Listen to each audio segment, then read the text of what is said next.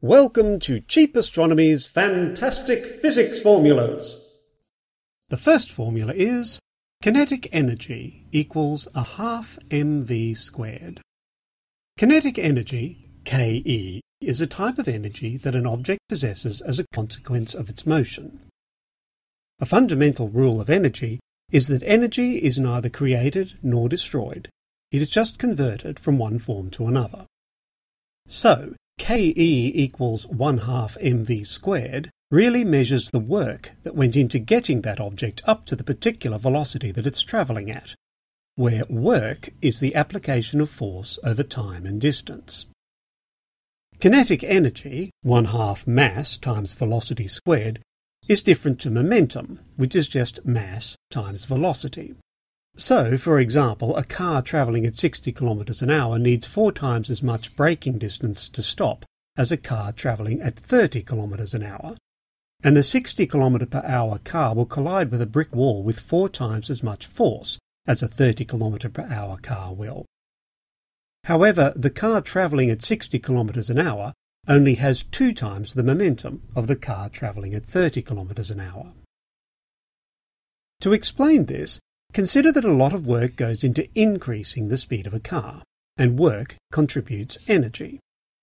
Momentum on its own doesn't tell you anything about the amount of work required to change the motion and the momentum of that object. If you want to think about change and what's required to bring about that change, then you need to think about kinetic energy, 1/2 mv squared.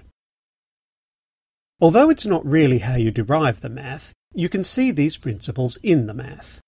So, if you apply work to shift an object with a momentum mv up to a faster velocity, its velocity doesn't change instantaneously.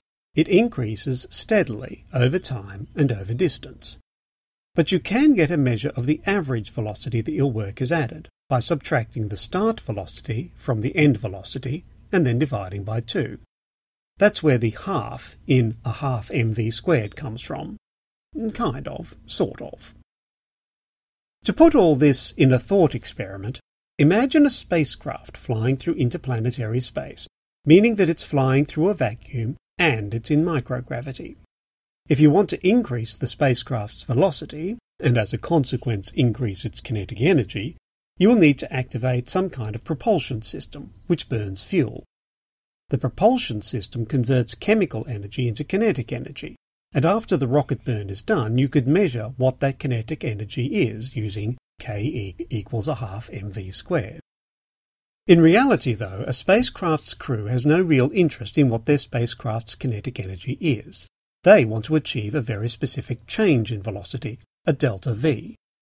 To do that, they would use more complicated math, like Tsiolkovsky's rocket equation, to let them calculate how much fuel they need to burn, and for how long, to achieve a particular delta V, where that math would also account for the ship's mass decreasing as propellant is blasted out of its rockets. The calculation of kinetic energy has more practical uses when you want to slow something down, particularly if you want to bring something to rest. To do that, you will need to apply an equivalent amount of energy in the opposite direction. Or, if something like an asteroid of known mass and known velocity is barrelling towards you, Ke equals 1/2 mv squared will let you quantify how much damage the asteroid is likely to cause on impact, when all the asteroid's kinetic energy of motion is converted into some other kind of energy when it suddenly stops being in motion. The actual damage caused by the impact will depend upon where it hits, ocean or land, the angle that it hits at, head-on or glancing, and what the density of the asteroid is, iron or clay. But knowing what its 1/2 mv squared kinetic energy will be just prior to impact will certainly be a useful piece of information.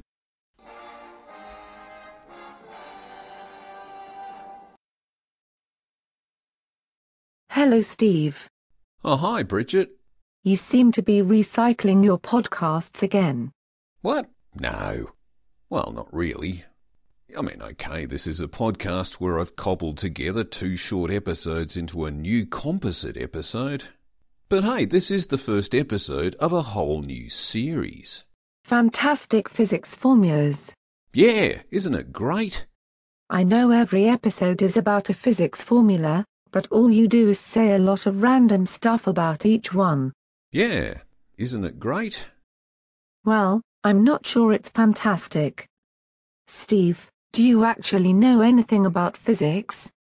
Well, I sort of get gravity and stuff. And stuff. Yeah. So, you're going to write scripts about phenomena that you don't understand, using algebraic constructions of those phenomena that you don't understand either, and then expect that other people will gain a deeper understanding. Wow, Bridget, you really understand. That's phenomenal. Steve, that's not nearly as funny as you think it is. I know, but it's a podcast, right? You're supposed to push the boundaries. With this podcast, I'm trying to do something more than just read out media releases and then ask a panel of other people to talk about what they thought of it. So, you write scripts, get other people to read those scripts, and then have a break in the middle where you argue with a text-to-speech engine. You know that I've never thought of you like that, Bridget. Well, I suppose it is a different way of podcasting. Steve, I hope Fantastic Physics Formulas is everything you want it to be. Aw, thanks, Bridget. Welcome to Cheap Astronomy's Fantastic Physics Formulas. And this week it's the Einstein velocity addition formula. The Einstein velocity addition formula packs in a lot of terms. On one side of the equation, S equals, on the other side of the equation, V plus U, all divided by 1 plus, in brackets, V times U over C squared.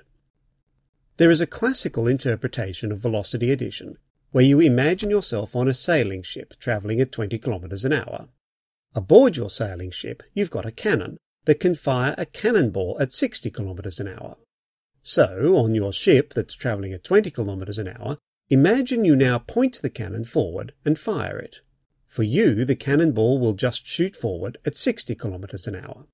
But for someone watching from shore, the cannonball will shoot forward at 80 kilometres an hour, because for them, the velocity of the ship, 20 kilometres an hour, adds to the velocity of the cannonball, 60 kilometres an hour. This is how velocity addition works in the context of classical relativity. As far back as Galileo, people understood that the measured speed of a moving object will vary depending on the frame of reference from which that measurement is taken. So, if you're on the ship, the cannonball moves forward at 60 kilometres an hour. But if you're on land, the cannonball moves forward at 80 kilometres an hour. Both measurements are completely correct relative to their frame of reference. So, for classical relativity, S just equals V plus U, where V is the velocity of the cannonball with respect to the ship, and U is the velocity of the ship relative to the shore, and S, the sum of these two velocities, equals the velocity of the cannonball relative to the shore. So, why the heck does Einstein's law of velocity addition add in so many additional terms, where S equals V plus U, all divided by 1 plus V times U over C squared, where C is of course the velocity of light in a vacuum? In fact, C is the reason for these modifications. In a vacuum, light moves at the fastest speed that anything can move or be observed to move in our universe. So if you have a ship that moves at nearly the speed of light, and it has a cannon that fires cannonballs at nearly the speed of light, no one in any frame of reference is ever going to see those cannonballs moving forward at nearly twice the speed of light. That's just not possible. Nonetheless, Einstein's formula does still work in all real situations. So going back to the ship travelling at 20 kilometres an hour with a cannon that fires cannonballs at 60 kilometres an hour, the cannonball's speed from the shore, S, equals V, the velocity of the ball, plus U, the velocity of the ship, which is 80 kilometres an hour. But it's 80 kilometres an hour all divided by 1 plus 60 times 20, which is 1,201, all divided by C squared, where C is over 1 trillion kilometres an hour, and 1 trillion squared is a 1 with more than 18 zeros after it. So 1,201 divided by such an enormous number equals an exceedingly small number. So 1 plus an exceedingly small number pretty much equals 1. So S pretty much equals v plus u divided by 1, which means that S pretty much equals v plus u. That is how it will always work out when we use the velocities we are familiar with in our normal daily lives. But if the ship was moving at 90% of the speed of light, and the cannon could fire a cannonball at 90% of the speed of light, then everything changes. If we say that the speed of light c equals 1, then the velocity of the ship and the cannonball are both 0.9. Putting these in the formula means S equals 0.9 plus 0.9, all over 1 plus 0.9 times 0.9, which is 0.81. We then divide 0.81 by c squared, but since c is 1, c squared is also 1. So S just equals 0.9 plus 0.9, all over 1 plus 0.81, which means S equals 1.8 over 1.81, which works out to be about 0.99. In other words, S equals 99% of the speed of light. In fact, we can pull out all the stops by imagining that both the ship and the cannonball can move at the speed of light. This means that S equals c plus c, which is 2c, all over 1 plus c times c, all over c squared. Of course, c times c is c squared, so c times c all over c squared equals 1. So S equals c plus c, which is 2c, over 1 plus what works out also to be 1.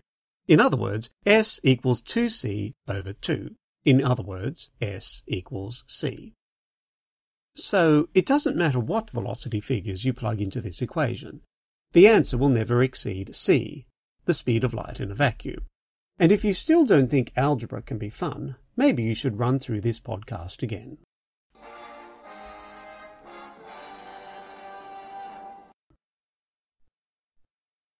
And yes, we do know the plural of formula is formulae.